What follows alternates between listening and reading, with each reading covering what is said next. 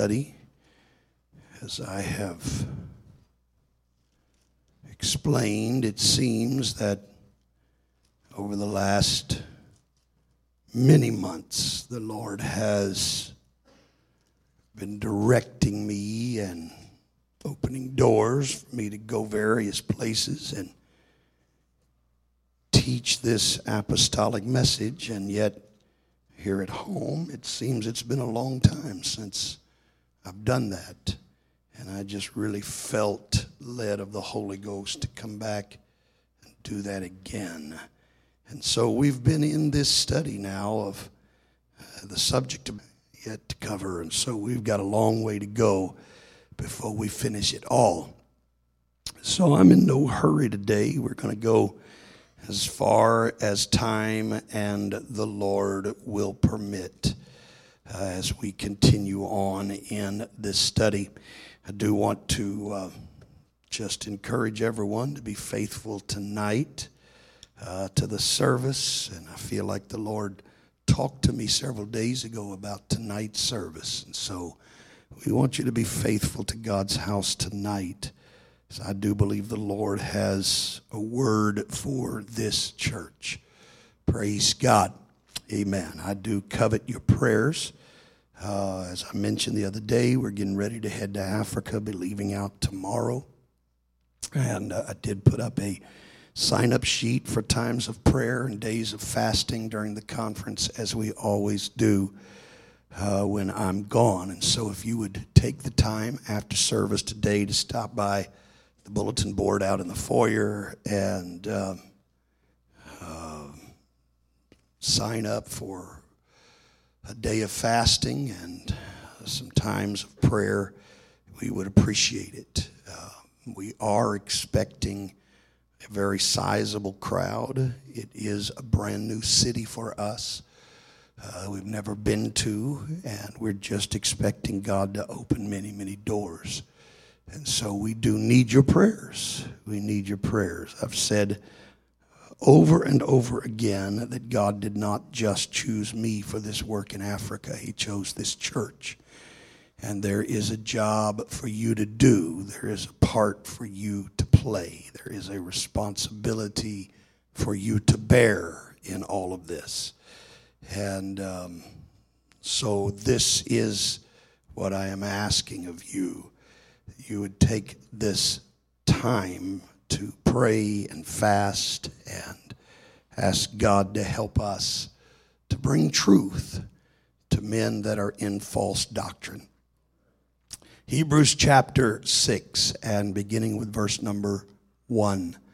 Hebrews 6 and verse 1. Therefore, leaving the principles of the doctrine of Christ, let us go on unto perfection, not laying again the foundation. Everyone say the foundation.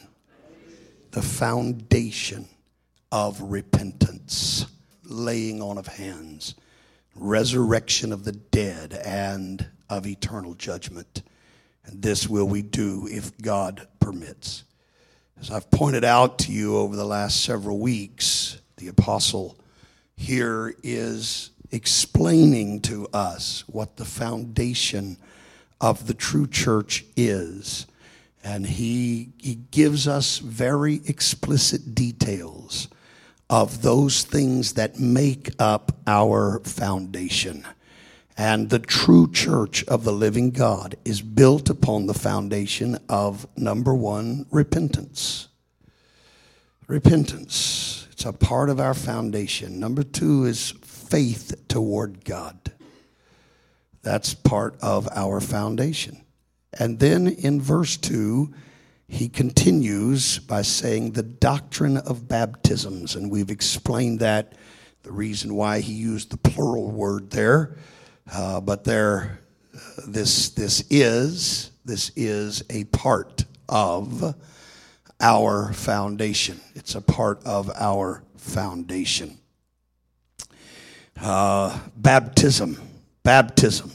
The baptism of the Holy Ghost is a part of our foundation. Baptism in water is a part of our foundation.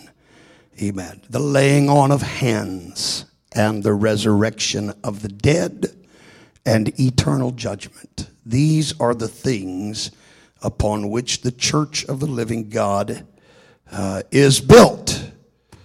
These things are necessary to us. Can't get by without the foundation. We can't get by without the foundation. And so all of the things that the apostle lists here are a part of our foundation. And so these are necessary subjects, essential topics for us to examine in the light of Scripture. Would you put your Bible down now, and would you join me in prayer? Would you ask for a spirit of revelation? They've directed people to the notes and have seen people converted. I want a spirit of revelation to come as I teach. It's not just about whether or not you have the revelation, but we want everybody to get the revelation. We want everybody to understand it. Amen. Would you pray with me right now? Lord, in Jesus' name, we need you today. I've got to have your help, God. I can't do this without you. I'm asking you, oh Lord Jesus, that you will grant to me, Lord, that special touch of the Holy Ghost that is so necessary. Lord God, I'm asking you would grant, God, an anointing and unction, oh God, that can come only from you. Lord Jesus, would you help me today? God, would you grant a spirit of revelation to rest upon this lesson? Thank you, Lord, in Jesus' name. Let's praise him one more time before we're seated today. Can we do that, everybody? Let's praise the Lord. Let's praise the Lord. Let's praise the Lord. Oh, we need you today, Jesus. We need you today, Jesus. God of heaven, we've got to have you. We've got to have you. Praise God. Amen. God bless you. You may be seated. I really need, for time's sake, because we have taken much longer in the preliminary part of this service than we normally do. And so for time's sake, I really need to forego a lot of the review that I would normally do.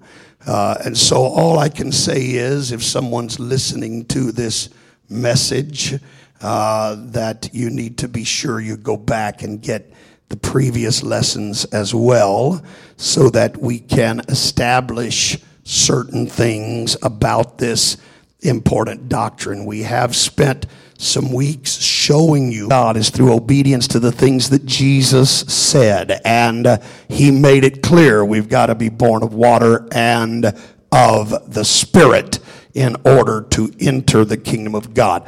And so we spent some time going through the commands of Jesus, the commands of Peter. We talked about those things. In our last lesson, we went through the Old Testament and showed you the types, the shadows. We showed you how baptism has always been a part of God's plan, that he began to show us that even in the process of creation. Hallelujah. In the very opening verses of Scripture, God began to show us what his plan was. And it required death. It required water. It required the Spirit. All of that is a part of God's plan and has always been a part of God's plan. Amen. This is not something new. This is not something new. This has been the way God designed it from the very beginning. In the beginning was the Word, the Logos, the plan of God. In the beginning, God had a plan. I'm telling you, God didn't come up with this at some point prior to the New Testament or during the New Testament. He didn't come up with it after Adam and Eve sinned. Amen. This was with God from the very beginning. God already knew what the plan was going to be. And so he began to reveal it to us. He began to show us. He began to give us the types and shadows. And we spent an entire lesson dealing with those things.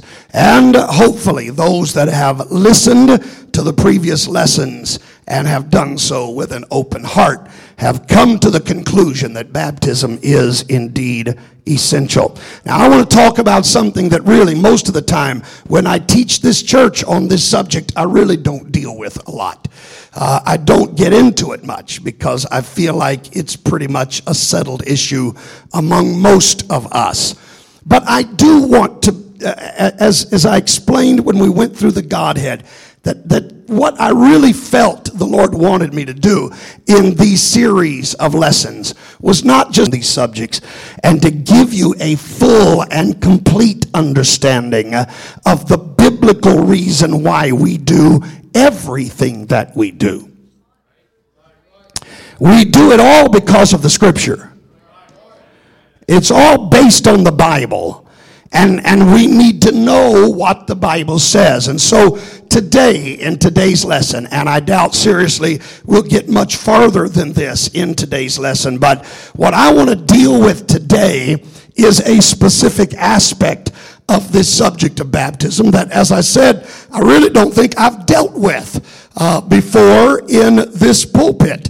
I've generally just moved beyond it and went straight to the method of baptism. We've gone to the baptismal formula and dealt with how we need to do it. But I want to spend at least today and talk to you about the mode of baptism. Because, there are those who teach that baptism can be accomplished simply by sprinkling water upon another individual, and that sprinkling is an acceptable form of baptism. But I want to settle that issue in your minds today. Now listen to me, church. Listen to me. I know that as I get started, as far as I can tell, everybody under the sound of my voice right now fully believes this. You know that you've got to be immersed to be baptized.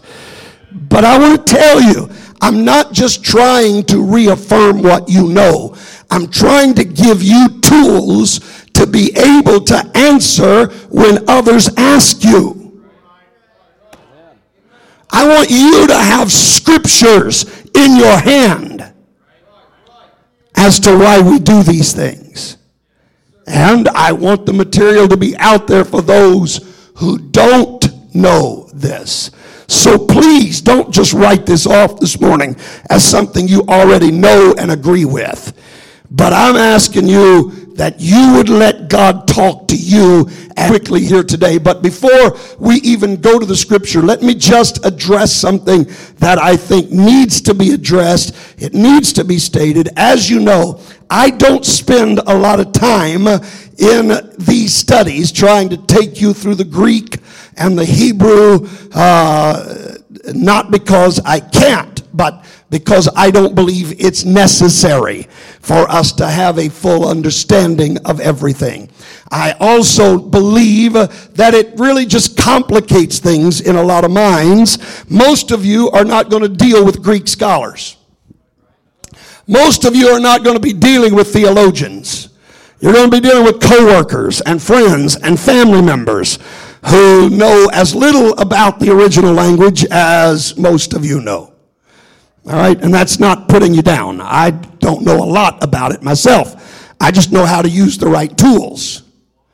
All right, so I'm telling you that most of you are not going to have to know Greek and Hebrew and Aramaic and be able to break these words down and go to interlinears and go into various word studies to explain this.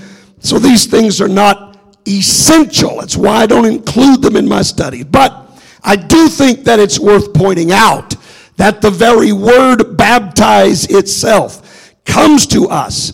It's not a translation. It is really a transliteration.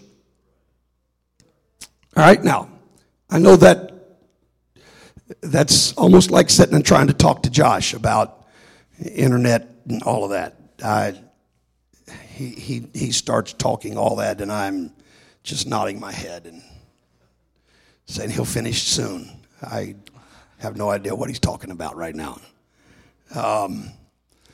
Somebody made the mistake of asking him one time what was the difference between transliteration is when you take the original alphabet that it's used and you just convert those letters into our English letters and you adopt that word as an English word.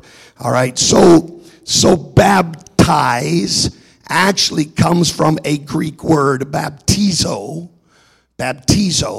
If you take the Greek letters, and I won't bore you by calling out the Greek letters, but Greek alphabet's totally different than our alphabet, all right? If you've ever seen it written, you ever seen Chinese written, you know that when you look at Chinese, it's not, those words are not spelled with English letters, right?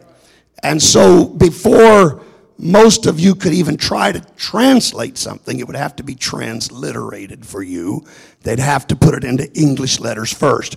That's what the word baptize is. It's really a transliteration where you are just literally taking the Greek letters and using substituted English letters and spelling it out that way, all right? So baptize is the anglicized or English form of this Greek word baptizo. So I'm telling you that what baptizo means has to be what baptize means, because it really is a Greek word. It's not an English word in its original state. Is everybody with me? So we're going to take that word. We can't just start assigning new meanings to it. It's not an English word for us to decide its definition. It is a Greek word. And the Greek word has a very specific definition behind it. The Greek word baptizo literally means to immerse. It means to dip. It means to plunge. It means to thoroughly and completely cover something. All right? That's what it means. Now, let me tell you, and again, I don't want to complicate anything for you. I don't want this to be hard, but understand there is a different word altogether.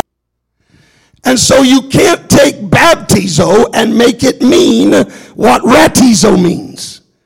Are you with me? You just can't do that. Ratizo means to sprinkle.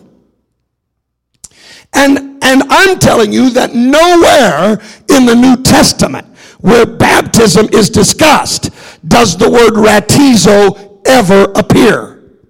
It's never used. There is never a time when baptism is described as a process of sprinkling. But the word literally means immerse. All right? Had we not transliterated that word, had we only translated it as we do most Greek words. I hope this is not confusing to you. For instance, the Greek word for preach, kerusso. We don't put kerusso in our English Bibles. We put preach or proclaim, all right? We translate that. But for whatever reason, folks decided to transliterate baptizo. And so now scholars, theologians think they can come along and add their own definitions to these words. But you can't do that. All right? Had we never transliterated that word, I'm telling you that any genuine translation of this Greek word would have said immerse. Repent and be immersed, every one of you, in the name of Jesus Christ. He that believeth and is immersed shall be saved. Go ye therefore and teach all nations, immersing them in the name of the Father. The word baptize means to immerse. There is no other way, but that can't be done. You were either immersed or you were sprinkled. But you cannot immerse while sprinkling. Well, so I'm just telling you that from the very beginning, before we even get into the scripture. Now, thank God we've got scripture to back this up as well. So again, you don't have to know the Greek language. But I'm telling you really, any honest-hearted student of the Bible should reject using the word baptize to mean sprinkling. Those who do that are doing it simply to back up their own false doctrine. They're not doing it to be accurate. All right? So I want to settle that, and you can check your sources. In fact, the notes, when I get it all done, when I get it all put together, and I hand these notes out whenever that is, that I finally get the time to do all of that, I'm going to include in that a quote from a professor who worked at the University of Athens in Greece. Greek is his native language, or was, he may be dead now, was his native language. So I'm telling you, if anybody knows what the word means, a native of that country knows what it means. Right? It'd be like me telling a Frenchman that oui means no. It's the same thing. Because we're talking about opposite definitions. Are you following me? I cannot tell someone who speaks a different, which is a dictionary of another language. If you go to a Greek lexicon, that is it's really more than a dictionary, but it gives you the history of a word, the forms of the word, that any lexicon of the Greek language will tell you that the word baptizo strictly means immersion. There is no other option, all right? So that ought to settle the issue.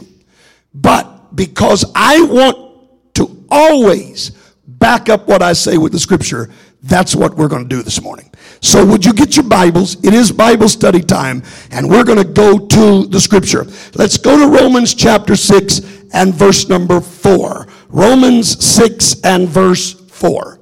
Therefore we are buried with him by baptism into death, that like as Christ was raised up from the dead by the glory of the Father, even so we also should walk in the newness of life. Now I want you to look at this verse of scripture. Therefore we're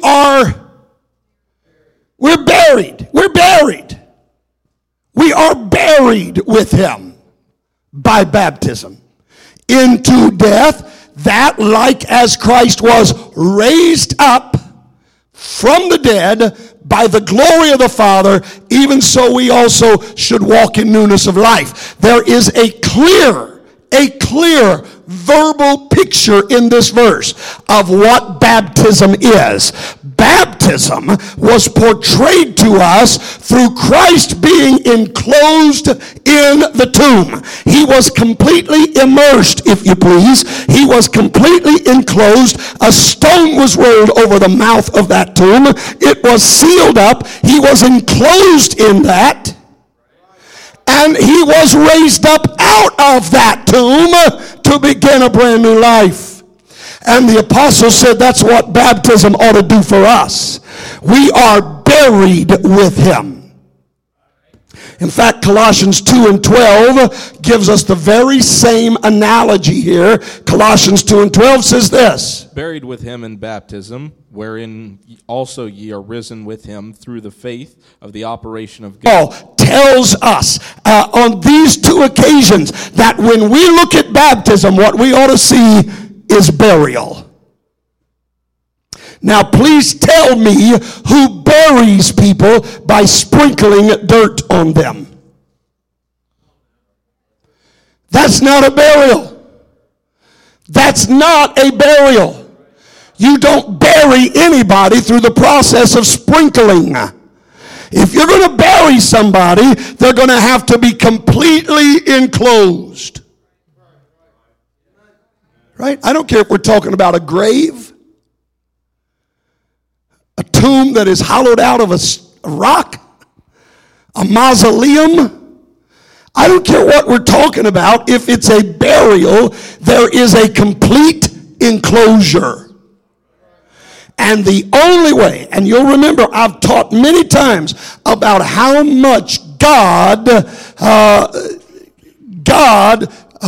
has put his approval on certain types and has given us things that mean something. We talked about Moses smiting the rock and how God honored that type, and how God honors the type in the New Testament of the fruit of the vine and the bread. God honors the type in the New Testament of a woman's hair and a man's hair. These are things that God set as types, and God honors that type. And the Lord has let us know baptism is to be a type of burial. And I'm here to tell you that if all you do is sprinkle somebody, you've broken the type. There's no way you can classify that as a burial. So if you've only been sprinkled, you have not been baptized. It just hasn't happened. Now, example for us. Now let's look at Matthew chapter 3, verse 16. And Jesus, when he was baptized, went up straightway out of the water. Now look at this. He went up straightway out of the water. That doesn't sound like a sprinkling to me.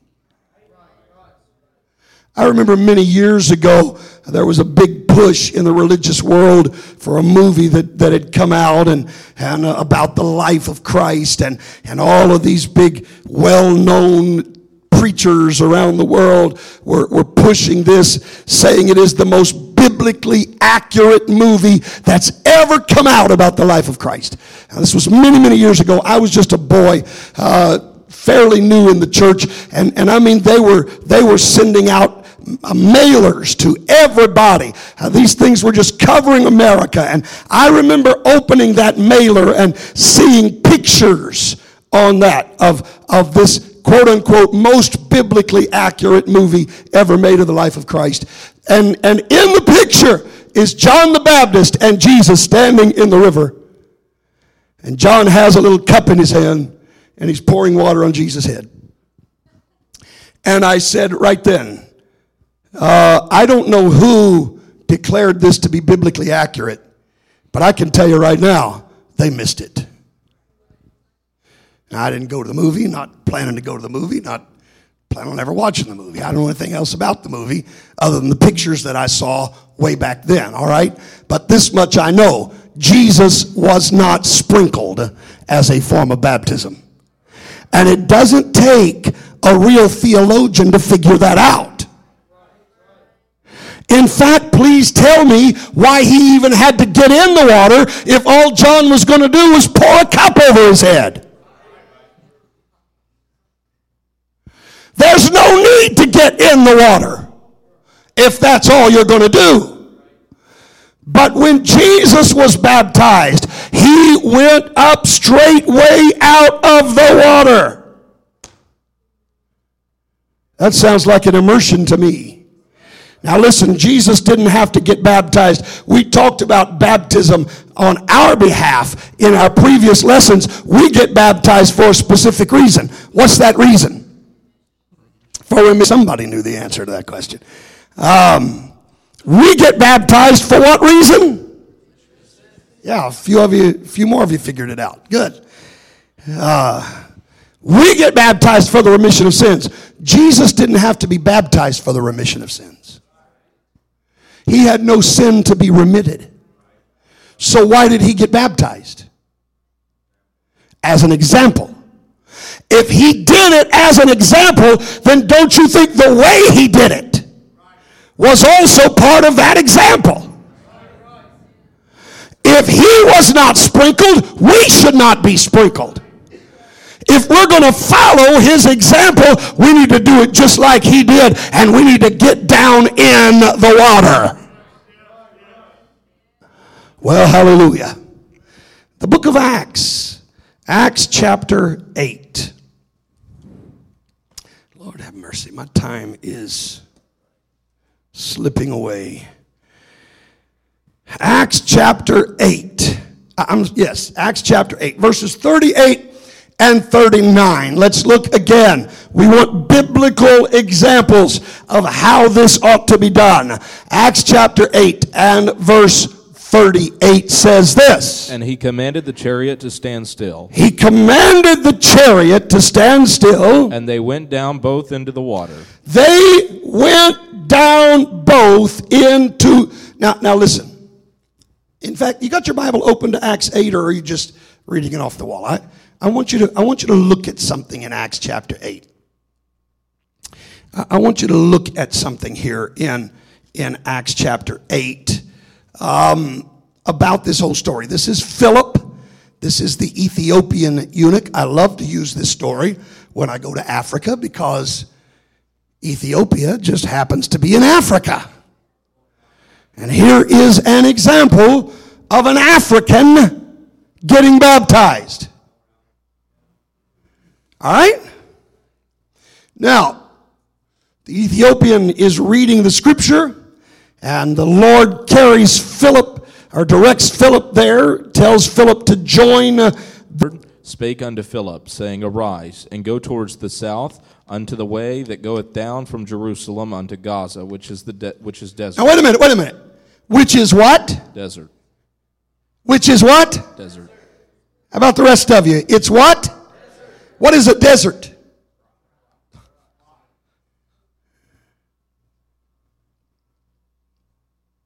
Why is a place declared a desert? Because of a lack of water, right? So Philip meets up with the Ethiopian in the desert. Now look, this Ethiopian, well, let's keep reading. Let's read on a little bit here. And he arose and went, and behold, a man of Ethiopia, an eunuch of great authority. Great authority. Queen of the Ethiopians. This man worked for the queen of Ethiopia. Who had the charge of all her treasure. Had the charge of all her treasure. And come into Jerusalem to worship. He came to Jerusalem to worship. And was returning. And was returning. In his chariot. He was on his way back to Ethiopia, sitting in his chariot. Read Isaiah the prophet. All right, now look. This is a man of great power and influence. He had access to all of the treasure of the queen of Ethiopia. He knows he's going to be traveling home by way of the desert. Do you think it's safe to assume that he had some kind of water container with him in that chariot?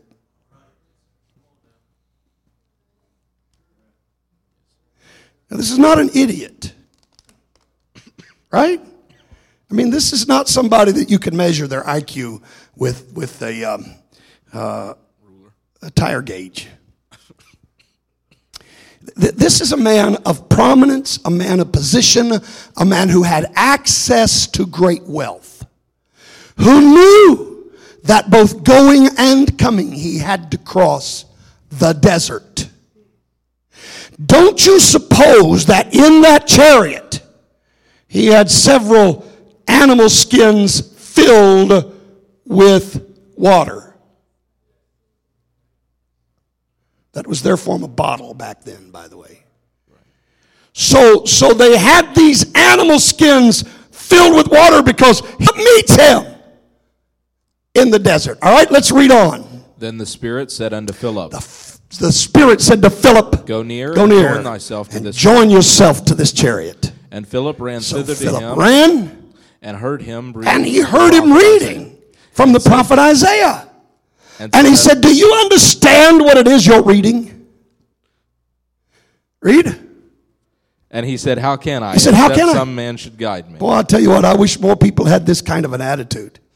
And he desired. Wait! Don't racehorse me. All right, don't. I wish more people had this kind of attitude. How can I understand it unless somebody explains it to me? You know, how many people have I witnessed who say, well, I know what that means. Well, I understand what that means. I know Brother Brandon Hilton was telling me about talking to a young person who said, well, my grandpa knows more about the Bible than you do.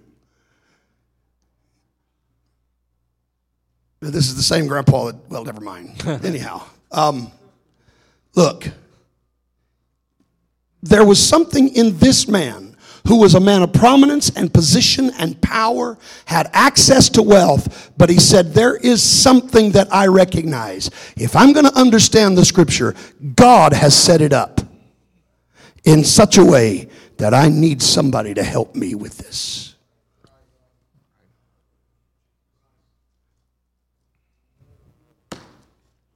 Well, hallelujah. That's just food for thought. Except some man should guide me. And he desired Philip that he would come up and sit with him. Read.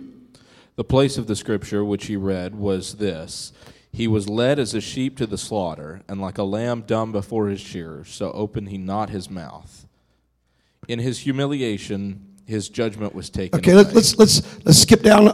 Verse 34, the eunuch asks Philip, who's the prophet talking about? Is he talking about himself or somebody else? Verse 35, Philip opened his mouth, began at the same scripture, preached unto him Jesus. Verse 36. And as they went on their way. What? Water. This is a desert. Now this is not just, a little spring coming up out of some rocks. Because they came to a certain water. Read. And the eunuch said, Here is water. Here is water. What doth hinder me to be baptized? Doth hinder me to be baptized? Read. And Philip said, Thou believe, if you believe with all your heart, thou mayest. You can. And he answered and said, I believe that Jesus Christ is the Son of God. I believe. Read. And he commanded the chariot, to stand still. And they both went down into This is why I say it's not just some little bubbling spring that's just coming up between a few rocks. They went down both into the... Where did this water come from in the middle of a desert? If all that was required for baptism was sprinkling, I'm telling you that eunuch had enough in his animal skins in that chariot that Philip could have poured that water on his head, especially in the middle of the desert. But God said that's not enough. And this man's hungry, and this man wants to get baptized. I submit to you this morning that in the middle of the desert, God created a lake. Amen. God put water there that I don't think was there prior to this moment. But God put it there because somebody needed to be baptized, and just pouring water over their head was not good enough. Amen. So they both went down into the water. Both Philip and the eunuch. And he baptized him. And when they were come up out of the water, the Spirit of the Lord caught away Philip. I'm telling you, this, look, even if you want to say, well, he's going across the desert and so he couldn't use up what water he had saved. Whatever you want to say, I'm telling you that was not acceptable to God. Right. And God said, if I've got to, I'll create a pool where there is no pool. But I'm going to see to it that a hungry heart gets baptized. Right. Amen. Now, I'm going to tell you, this story became so real to me when I was in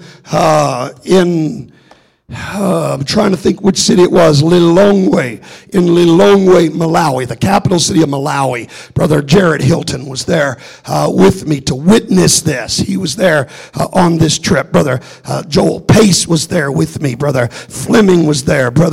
I'm trying to think who all was there. Brother Ogle was there on that trip. Brother Stevens was there. We had quite a crew there. They all witnessed this. One of the questions when I was teaching on baptism, one of the questions that I always get is, well, what about somebody that's in prison? What are you going to do about them? They got to be baptized. What are you going to do? What about somebody that's on their deathbed? What are you going to do about those people? And I actually had...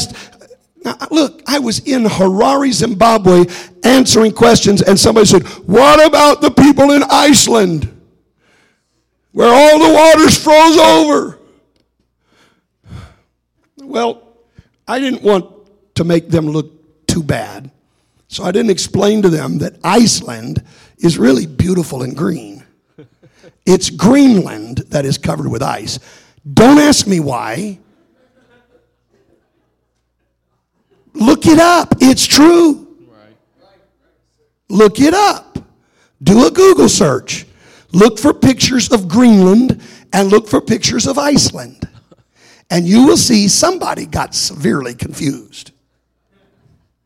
But I knew what they were asking, all right? So I didn't even address that point.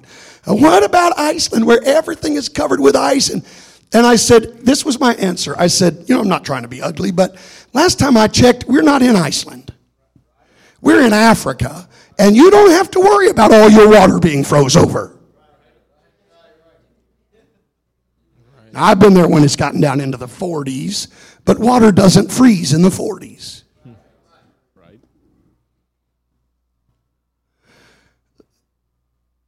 So I'm getting these kinds of questions. Back to Lilongwe. They didn't know, as they're asking these questions, what they didn't know. We were dealing with a situation right at the moment. We had hired a baptistry from a neighboring church that they had told us would be filled with water and ready for us to use at the end of that session. And it just so happened that Lilongwe had been through a long drought, and water was scarce. And this church had sent word to us that morning that in spite of the fact that they said we could use their baptistry, we couldn't, because they couldn't use up what water they had. And so we're standing here, I'm teaching about baptism, and I don't even know how I'm going to baptize these people. All right? And so then they start asking me, well, what do you do when there's no water available? How do you do? So I took them to Acts chapter 8. And I showed them how, when there were hungry hearts, God made a way in the desert for an African man to get baptized. While I am teaching that, one of the men comes running up to the platform, gets my attention. I stopped teaching. I've been down. He said, there's another church across the street that's got a baptistry filled with water that just said we can use their baptistry at no cost. Amen. And so I was able to complete my example by saying, even here today in this meeting, if you want to get baptized, God has made a way for those who want to be baptized. I'm telling you, church, this is important to God. It's important enough that he'll put a pool in the desert if he has to. I'm telling you, if you want to get baptized, God will make a way for you to get baptized. Amen, amen, amen. Hallelujah. That's why, they start asking, what about somebody on their deathbed? What? I give them the story of my grandmother. My grandmother was dying. Was in the hospital. They'd called the family in. Said she's not going to live through. Everybody was saying. And I heard the doctor say I was dying. And she said, I couldn't speak out loud, but I prayed in my mind, God, I'm not ready to die. But if you'll get me out of this hospital, I'm going to go down to that church where my grandson goes. And I'm going to let them baptize me in Jesus' name. And I'm going to receive the Holy Ghost. And God raised my grandmother up, and she kept her promise, and she got baptized in Jesus' name, and she received the Holy Ghost, and a few months later God called her home to glory. Now I'm just telling you, don't give me these stories about people on their deathbed, people in prison, people in a desert. I'm telling you, my God will make a way. If you want to be baptized, he makes a way for you to be baptized. God's not going to require something that he won't provide a way for you to do what he says. So I don't care who you are. I don't care what the situation is. I don't care what kind of excuse you've got to. If you're really serious about it and you really want to be baptized, God will create water if he's got to. Amen.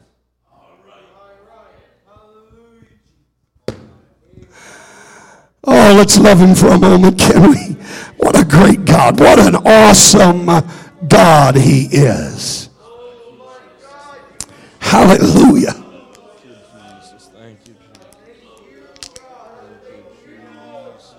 Praise God. Hallelujah. Hallelujah.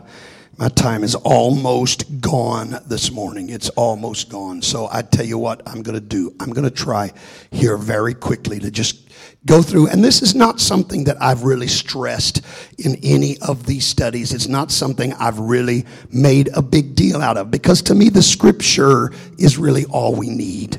Amen. We don't have to go any further than the Word of God to establish a doctrine. But I do want to be anywhere near the temple. You had to go through a ritual cleansing, a complete bath.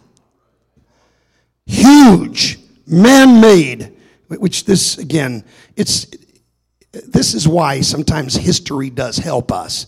I've dealt with in Africa that somehow had developed a doctrine that you couldn't baptize people in a baptistry. That it had to be in a river. It had to be in a pond. It had to be in a lake. It had to be in fresh, flowing water. And to do it in a baptistry was wrong. And my response to them, thank God for the trip I got to make to Israel. And some of you may remember me talking about that day that we went to the Temple Mount. And there, leading up to the Temple Mount, are these stone steps. And in the middle of these steps is this stone platform that juts out. And our Israeli tour guide was explaining to us that we call these the steps of teaching. The Jews would gather here on the feast days. And the rabbi, the Jewish teacher, would come and mount these steps, and he would stand out on that platform and he would teach. And this was their custom. This is what they did. Now, here is why this is relevant. And I don't have time to get into all this, but Brother Burgess was asking me the other day, they're getting ready to go to Israel next year. They're making plans to go. And he was asking me my thoughts about whether or not people received the Holy Ghost in the upper room. Were they actually in the upper room when all of Acts 2 took place? And so I related this story to him. Tradition has said to us that it all happened in the upper room. But I'm going to tell you, sorry to blow your theology, but you're not going to fit 3,000 people into an upper room of a house in Jerusalem. At some point, they had to have left that upper room. Though the scripture doesn't specifically say when, at some point they had to. Furthermore, remember, this was the day of Pentecost. That was a Jew. Now for us, we got all these days that we call holidays. But the word holiday, break it down. It is really a combination of two words. Holy day. Right. That's what a holiday, really, that's what the word, its origin meant. It was a holy day. So to the Jews, this holy day, they're going to the temple. Right. That's where they're going to spend their holy day. Is at the house of God. Right. And so that's why they would gather on their holy days, and the rabbi knew all the faithful are going to be right here. And so he would mount those steps of teaching, step out on that platform, and teach the faithful who gathered there for their holy day. Right. So where do you think these 120 would have been when the day of Pentecost was fully come? Right. Now they gathered in that upper room for prayer, that's clear. But on that holy day, where do you think they would go? Now they might have been there praying when the Holy Ghost fell. I don't know. But I don't believe they were there the whole time. Because there's no way they could have reached 3,000 people while they remained in the upper room. And these 3,000 were all witnessing the actions and hearing the languages of those that just received the Holy Ghost, right? How could they do that if they're all shut up in an upper room?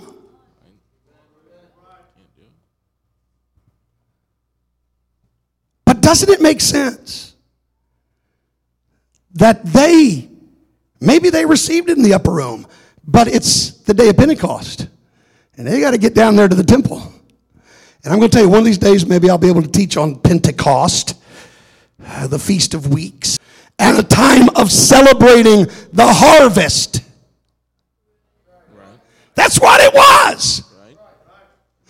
So, here they are, down here waving their hands and talking in tongues, I believe, at the temple. And there are thousands that are gathered there, devout men out of every nation.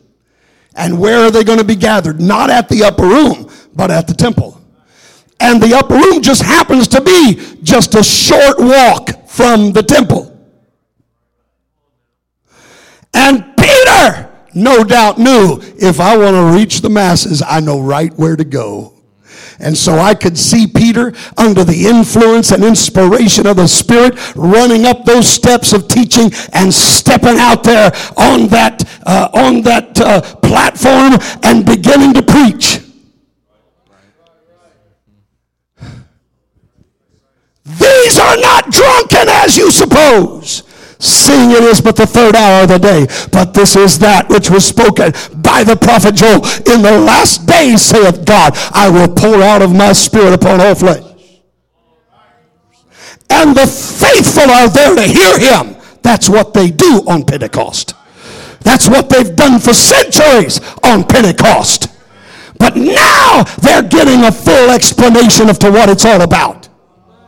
And then they cry out, they're pricked in their heart, and they say unto Peter and the rest of the apostles, men and brethren, what shall we do? Then Peter said unto them, repent and be baptized. Now wait a minute. Where are you going to baptize 3,000 people when you're standing in downtown Jerusalem?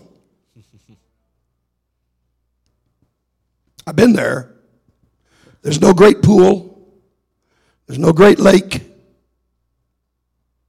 But I tell you what there is around the temple. There are man-made mikvahs, ritual baths,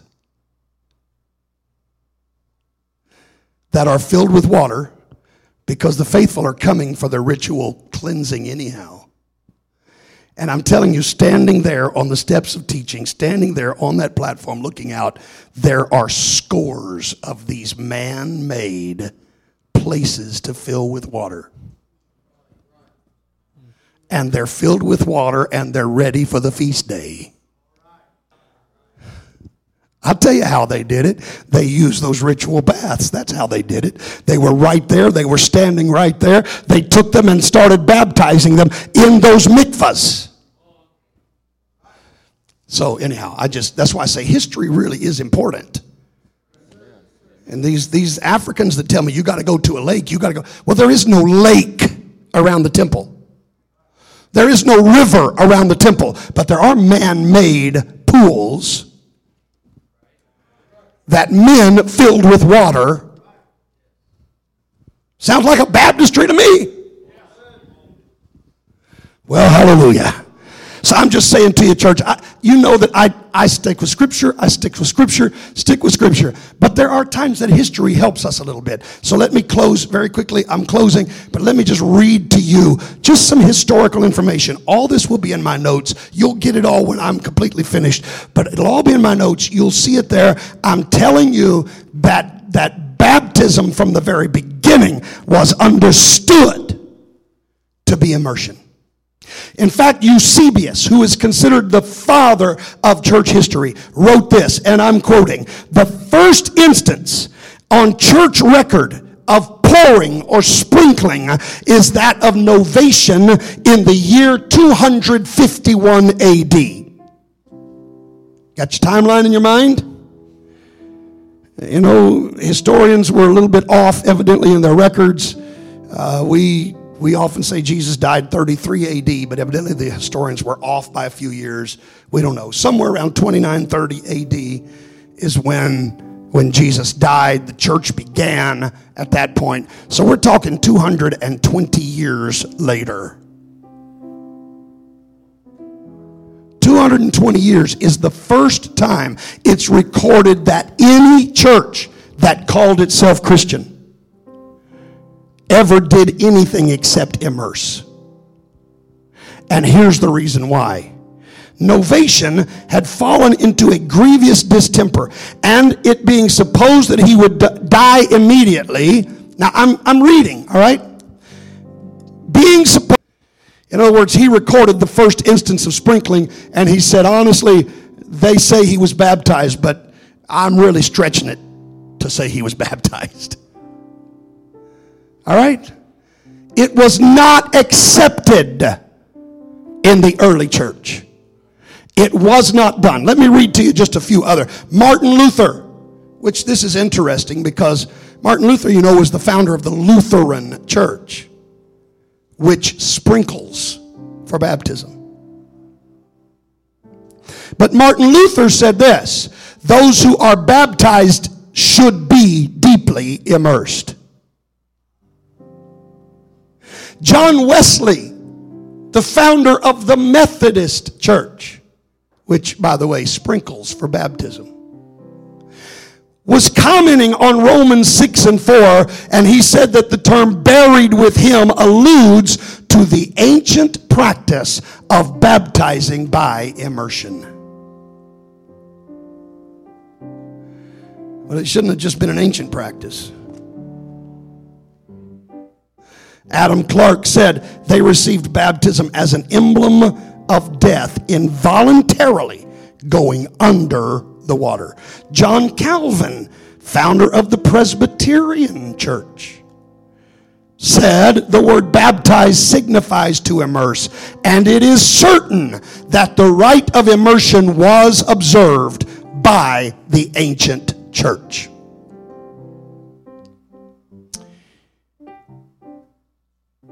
Now, these are men that are not apostolics trying to prove our point. You follow me? These are men whose own followers don't believe what I'm telling you right now. And yet, in their honesty, they explained there is no sprinkling found in the Bible. Let me read to you from a few other sources, and then we're going to quit. I'm going to close. But again, the bill did not become accepted for another 600 years.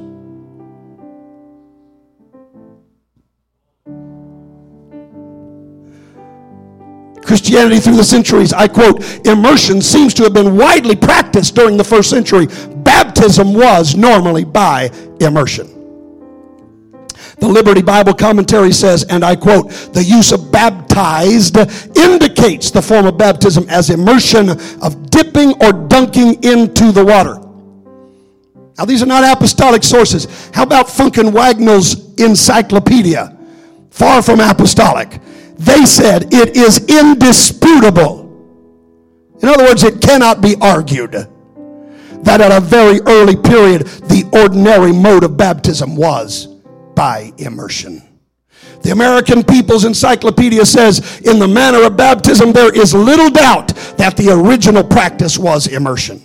The National Encyclopedia says, with the Jews, the bathing of the whole body in clear cold water was a recognizable means of restoration from a state of unceremonial uncleanness.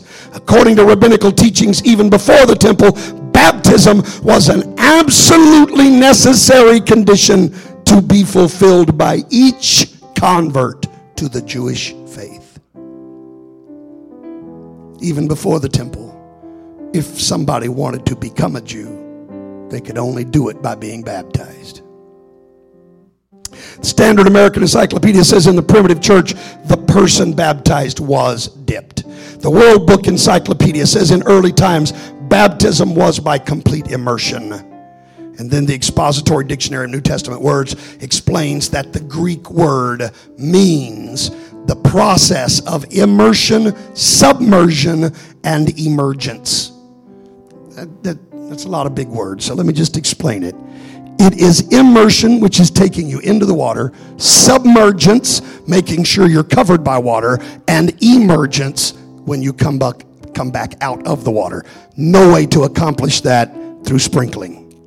And yet, Greek scholars state without question, that's what you got to do if you're really going to obey the word baptize. I know what it takes to be saved. Well, I'm glad 2 or 3 of you are thankful for that. I am so glad. I'm so glad today that I'm not walking around in false doctrine. Listen to me, church. If these trips to Africa have done anything for me, they have made me appreciate this truth even more. I'm dealing with men who have spent their entire lives, sometimes men into their 60s and 70s, who have been preaching since young men, and they've been preaching the wrong thing. They've been telling people the wrong way. I'm telling you, it makes me so thankful to God that when he brought me into the church, he brought me into the truth. I'm so glad I didn't have to try to lay aside a lot of false doctrine and false teaching and try to fight my way through to figure out what was really right. I am so thankful that God showed me from the very beginning that if I want to be saved, I got to repent of my sins. I've got to be baptized in Jesus' name, and I've got to receive the gift of the Holy Ghost. Oh, come on, let's stand and thank God for truth today. Let's thank God for truth today.